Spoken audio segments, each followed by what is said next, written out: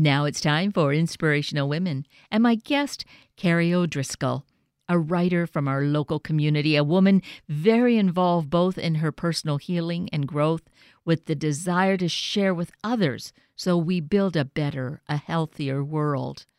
Carrie is joining us to discuss her new book, her memoir, Truth Has a Different Shape. Carrie O'Driscoll, good morning. Thank you for joining us.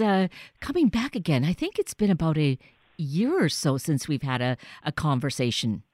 Yeah, time means nothing anymore, so it's hard to gauge, but I think it has been about a year. That is true. In this time, this new reality we live in, time, we're kind of situated in one place most of the time, so it's really hard to kind of peg, I was there, so it must have been that day type of thing, right?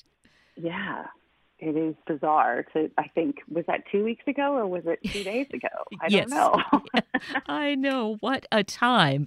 And in the course of this, as a writer, do you find it gives you more fodder? Does it give you even time to really invest more in writing? Or what's your experience with that, Carrie? In the beginning, I had high hopes. I thought, here we go. This will be forced, butt in seat time to write.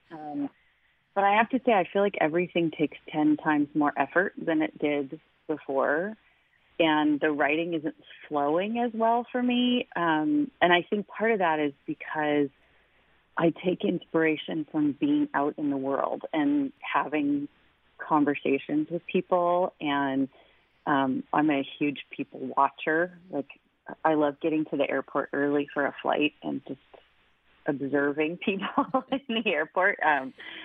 So it's actually made it a little harder. And then I volunteer at my local food bank, and I have for almost 5 years. And during the pandemic, my volunteer hours have more than tripled just because the need is so much greater. So actually, I have less time to write than I did before we went into the quarantine for the pandemic. And so, that's a wonderful thing to give back to the community, to do volunteer work. And now you have found that it's tripled, which is really incredible. In normal times, you probably either wouldn't need to or maybe would be otherwise occupied, so you wouldn't be spending that much time. Yeah, there would never be a need for that much. But logistically, everything is so much more challenging. The way that we have to prepackage boxes and then we have to deliver things to folks because of the stage that our county is in. People are not allowed to come to the food bank. So we're receiving deliveries 2 or 3 days a week from different places. And then we have a very small crew of volunteers because we have to social distance that are putting together boxes. And then we have a huge crew of volunteer drivers that we have to coordinate to drop off food all over the city. So the logistics of it are just so challenging that where it used to take us 1 day, it's now taking us 3. So there are just so many layers of keeping everything safe and I guess portable and the need in King County as well. I mean, our county prior to March of this year, I think the official statistics were that there were about 800,000 food bank visits a week in King County, and we're close to 2 million now. So just with people losing jobs and job security and schools not being open so kids can't get food there, the need has more than doubled. That is so incredible. So this wasn't really my thought in terms of having this conversation, but the fact that you're volunteering, you're sharing with us this great need, we should perhaps give that kind of a shout out that if you can support in any way, of particularly with donations and probably monetary donations, the need is really, really great. The need is enormous, and I would say at this point, because of the logistical challenges, if you can find families in need in your community and directly give them money, that's the easiest thing to do. Normally I would say give your local food bank monetary donations, but So, for example, our food bank had to close for almost 5 weeks this summer because our biggest supplier, one of the big, Food Lifeline, Northwest Harvest, one of the big ones, had so many positive COVID cases in their warehouse that we ended up having to close. And then we had to close this week for the air quality because we can't be outside for 3 days packing boxes. And so what that means is when we close, people don't get food. So I would say, go through like your local YWCA or YMCA or find local mutual aid groups in your area that can identify families that need food and donate money to them so that they can just get cash to go buy groceries that they need, because the food banks are unreliable at this point. Our supply chain is unreliable and the logistics are just so overwhelming that if we just can get cash to people to buy food, that's going to be the most effective thing to help people who are hungry. Wow. That, that whole scenario just feels sad beyond words. Yeah, it has definitely exposed some of the biggest cracks in the food bank system.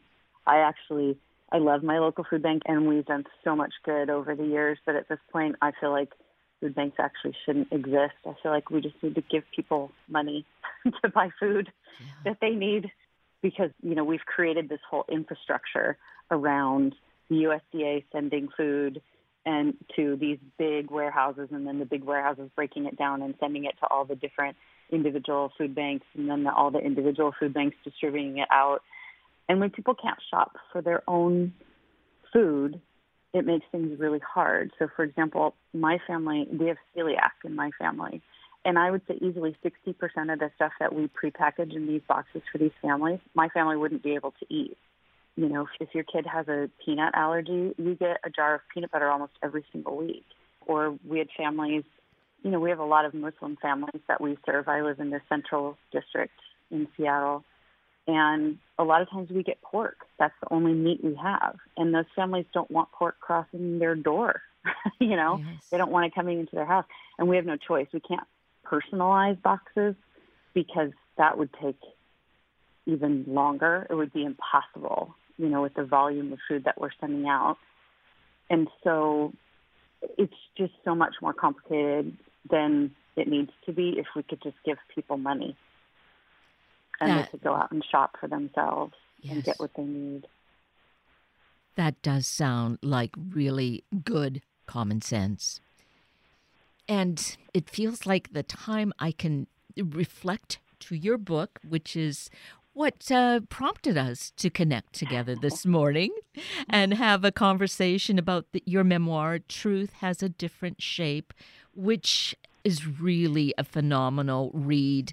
I think there's so much in taking us on your life journey, on your healing journey.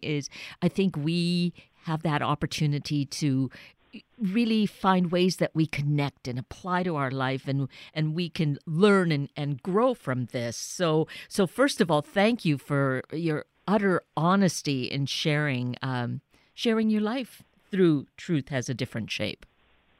Oh, thank you. That's very kind of you. I appreciate that. I had to get it out. I had to get it out of me. Well, and I think there's a lot of truth, just very basic truth in that, of needing to get it out, because if it stays locked in, my belief just through learning that I have done is that it can be a kind of cancer within us. So it's so important to just get that kind of scraped out and out into the open. Not meaning we won't get sick, but there is an importance to that kind of healing. Yeah, I think so too.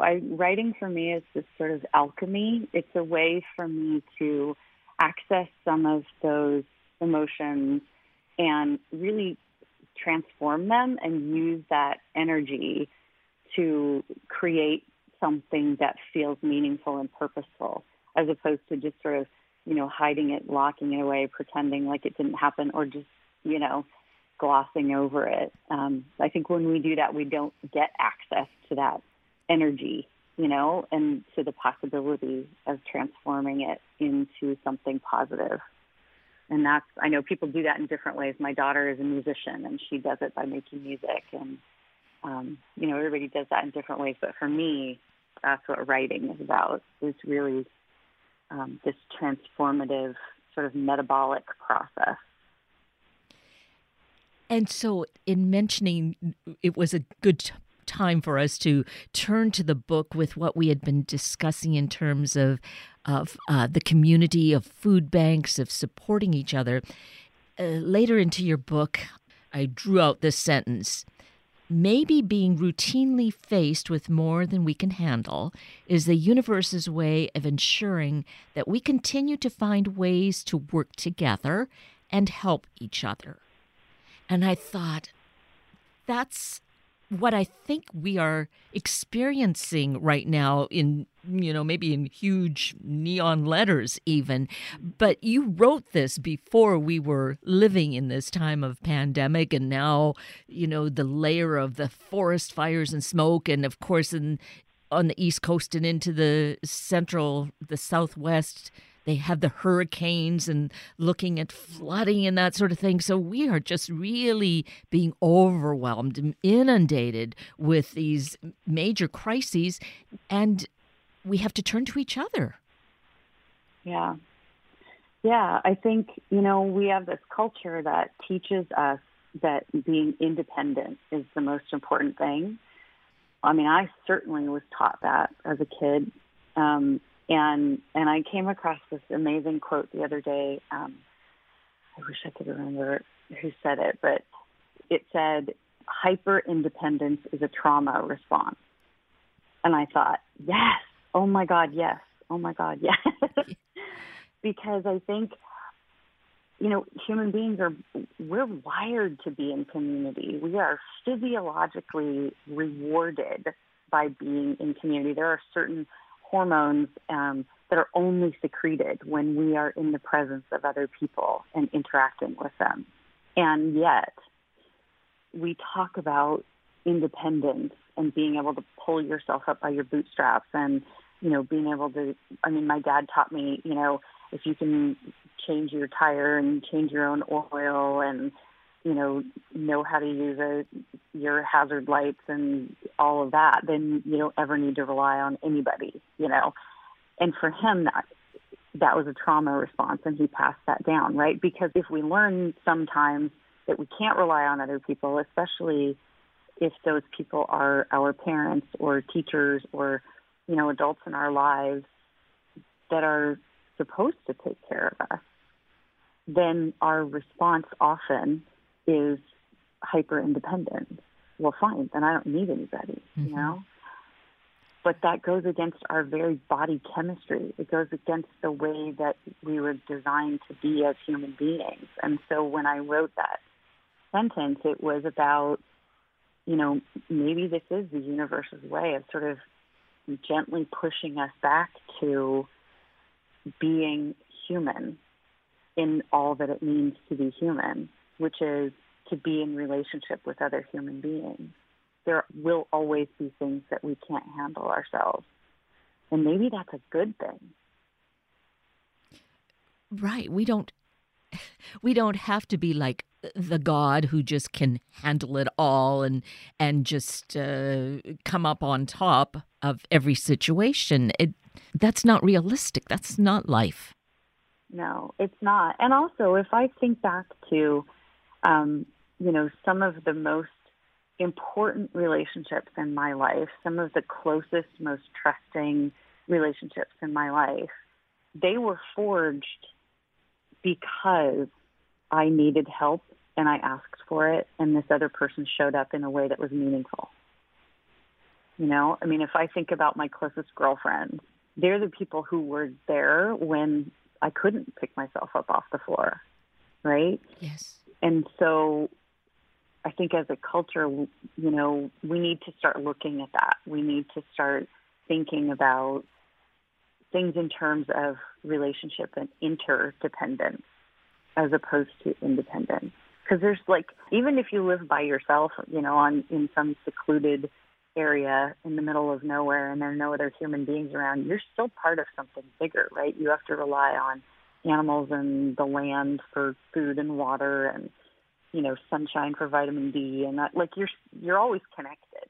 It's just a matter of whether you recognize it and utilize that or not. And now it is challenging, as you were saying, with having theoretically all of this time to reflect and do something with that. There are also so many stressors and concerns that it's difficult to maybe see that. But I think this is the opportunity to take a moment to think about that. Read. Let's mention your website, actually, Carrie. I think that, too, is a good resource because you have some really great blog articles, I'll say, great blogs that cause us, some stimulating thinking to go on. Thank you. Yeah, I've been blogging for almost 20 years now, which is kind of, man, that makes me feel old. But yeah, my website is CarrieO'DriscollWriter.com, and there's a whole section with all of my blogs on it, and then different writings that I've done, different books that I've had work in. So there's a lot of information there around the different variety of things that I've written over the years. So definitely a good website to check out. And, when we have that time to go back to the computer screen, really take that time that in, whatever chunks, bits and pieces that we feel we can to reflect and realize that connection and get more of that insight for ourselves. Because going back to, how you wrote that sentence, continuing to find ways to work together and help each other, it really is greatly underscored during this time that we really do need each other. And even if we can't be together in groups and such, just somehow reaching out to each other and knocking on a neighbor's door and seeing if we can bring them something. Yeah. Yeah, it's been pretty amazing. I've spent a lot of time in the last 6 months learning about mutual aid networks, and it's phenomenal. I mean, they've been around for a long time, especially in communities of color, because they haven't gotten their needs met by the systems that we've created. And so there are these sort of underground mutual aid networks where people help each other, where they give each other cash, or they, crowdfund money for diapers for a whole household full of people, or, it's pretty astonishing the difference that you can have when you start to look at that and create those communities. Just in my own neighborhood, it's been really terrific to see, people out walking their dogs when we could go outside, when it wasn't so smoky. But, people are out walking their dogs or watering their yard or whatever, and just checking in with each other. How's it going? Oh my gosh, I got a bumper crop of, lettuce growing in my backyard. Does anybody need some? Or, just really offering to help each other out with different things. And it's amazing how small gestures can really start to be the cement in a neighborhood. Those tiny things of giving away lettuce, or I ordered a bunch of gravel to create a walkway between my raised beds, and I ended up with almost twice as much as I needed. And so, I put out the call to my neighbors, come take what you want, please, because I don't want it sitting here forever. And, you go out and you chat with them 6 feet away with your mask on. But, it just, those little tiny things create more connections all the time. And it's a great feeling to know that you're part of a community where people are going to look out for each other. Absolutely. Yes. The sharing component too. I think we get to see that occurring more at this time. Not that it didn't exist pre-pandemic times, but that was another part of, as you were mentioning, being independent, and I can do it on my own. that was also underscored, it seemed, with, having to kind of be the best and, have the latest fashion or do the biggest extreme sport or something and kind of shine in a spotlight that way. Whereas now, I think we are looking at the simple things and seeing how those simple things are so much greater and give more life. Yeah, absolutely. And I think, that's one of the things too it's like one of those lessons that you hear like as people are dying, right? Just to kind of bring it back to the book as well. My dad was a Marine and he was a macho guy. And, when he was dying, he and I had some of the most amazing conversations, and it was incredibly bittersweet, right? Because, gosh, if we'd had those conversations before he got sick and he was dying, what could our future relationship have been like, And the same with my mom. When she was descending into Alzheimer's, she and I had some really heartwarming conversations, and it really built our relationship, which is ironic because she had no idea who I was for most of that time. But still, if we were really brought back to those simple things and to that relational way of being with each other instead of, me being the kid who was trying to impress them with how successful I was and what a good kid they raised, Yes. And I think I think you're right. I think we're sort of in this time where we can choose to really focus on different kinds of things and to understand that those things that are falling away were pretty much socially constructed in the first place and maybe not necessary. I mean, I'll admit right now to everybody that's listening, I'm still in my pajamas. I've not gotten dressed or brushed my hair yet. And that's okay. Yes, absolutely. I would probably be as well, except that I needed to travel to the studio to record this, so I needed to get out of PJs. Yeah, they probably would have looked at you strange if you walked in your pajamas with your hair messed up.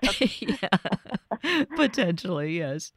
But you're right. I think we can use this time to maybe peel away those layers of superficiality and be honest, be open, reach out, like you said, the connections that you made in those times that you reached out, or we think about how people reach out to us.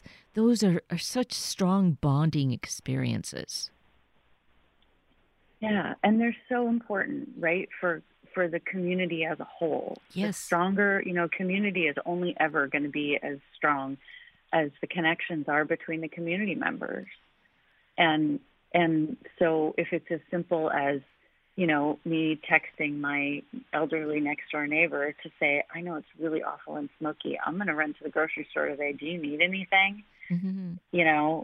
Then amazing, right? It doesn't cost me anything, and it builds trust and relationship within the community. And also the possibility that, if she ever gets into a jam and really does need something and I haven't asked, she'll feel comfortable to reach out and say, oh my gosh, I really need some help. Yes, absolutely. And that's a beautiful example of something concrete we can do right now, is that kind of simple reaching out. And as you were sharing earlier in terms of connecting in our own individual communities with either knowing someone who could use those funds, getting a gift certificate or giving the cash and saying, here, I know you might need some food, so please go for it. Yeah, it's a really powerful thing. And that's not to say it's easy. It's not easy for people to ask, right? There's this whole shame that's around not being able to provide for yourself and your family.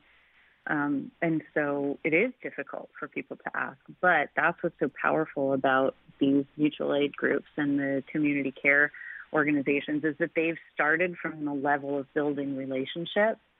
And so it becomes a lot easier to admit that you need help if you already have a trusted relationship with somebody else. Very true. And with these times that we're living in, seeing how, everyone is hard hit. And the majority of us are in that area of not having unlimited funds. We're not in the top, whatever it is, 2%. So we're kind of in the same boat, and being able to maybe have more compassion, more empathy, and reach out on whichever side it is, and together we will become stronger. Yeah, I mean, again, any community is only going to be as strong as the connections between the individual community members, and the more we can recognize other people's struggles without judging, the more we're going to be able to build relationships, because that judgment presents a barrier to being in an authentic, real, trusting relationship with someone. And so if we can set that aside and say, I don't know how you got to this point, and I recognize that you're at this point and you're struggling, and I have the resources that I can help you, so let me help you. Yes. It doesn't have to be I was talking to somebody the other day who is a financial planner, and he was joking with me that, none of the work that I'm doing with mutual aid groups is tax deductible. And I was like, okay, I mean, I don't care at this point, right? And I can afford not to care at this point. I'm okay. I'm comfortable right now. But at this point, it is more important to me to build a strong community to live in than it is to, get a tax refund next year. And I understand that that's a challenge, but that would be a huge challenge for some people. But in some cases, it's $5, right? Yes. I mean, I had a woman approach me a few weeks ago from a mutual aid group in South King County, and she is part of an Indigenous community. And she said, we are desperate for diapers and baby wipes. They're so expensive, and we have this whole community of Indigenous families that are really struggling. And I put something on my Facebook page and something on Twitter, and within 24 hours, people had given me a total of $700. Wow. $5 here, $15 there. You're not going out to eat right now. You're not spending very much money on gas. Like, what else, And I was able to send her, within 24 hours, I was able to send her $700 to go buy diapers and wipes for the Indigenous community. I mean, I've been blown away by the generosity of folks, and also the efficiency. People are super willing to be like, I'll Venmo you, $100. And, all it takes is, there's nothing formal about it, right? I was at the food bank. This woman came and said, do you have any diapers? And I said, I'm really sorry, we don't, and we're not allowed to have people come up, and get things directly from the food bank. But how can I help you? Right? It was a 5-minute exchange. Yes. And that is so beautiful. So your Facebook page, we can access that through your website, can we? Yes. Yes. Yeah, Facebook and Twitter and Instagram. Perfect. Because those are the kinds of things that really help us to heal, to grow. And I'm going to then bring it back to your book, this memoir we're here to discuss this morning. Truth Has a Different Shape. So much about truth, becoming more aware of ourselves. It's not an instant fix by any means, but the awareness is so critical to becoming who we are. And look at the way that you are in the community and helping us to really become aware of that as well, Carrie. I am so grateful that you wrote Truth Has a Different Shape, and encourage everyone to really get a copy, become aware of it, and become more of who we are meant to be on this earth. Thank you. I'm really excited for it. It's hard to release a book at the beginning of a pandemic, but I did recently find out that the publisher and the distributor nominated the book for the Pacific Northwest Booksellers Award. So Excellent. hopefully that will mean it sparks interest among more people too. Absolutely. Yes. And I hope this does as well as, we begin to realize how connected we are and the real gift that there is in that, the value there is in that. So thank you so greatly for using your gift in this way in writing and for taking time with us this morning. Thank you. I appreciate it. I always love talking to you, Kate. It's been wonderful. Thanks. And with that, we're at the end of a very full hour of Inspirational Women with Carrie O'Driscoll and Sunday Morning Magazine with Nick Nicholas. I'm Kate Daniels, your host, and I greatly appreciate your sharing this hour with me and these special guests. For details you might have missed or information you'd like to know, please just send me an email, kated@warm1069.com, and I will get right back to you. Also, if you'd like to listen again or share these important stories with your family and friends, find the podcast on our Warm 1069 webpage. Click on the podcast tab, then Sunday Mornings or Inspirational Women, and look for the guest names. I now wish you and your family a day of healing, of communicating more openly with each other. Have a week of the same, and then please plan to join me again next weekend for another hour of Sunday Morning Magazine and Inspirational Women on Warm 1069. Good morning.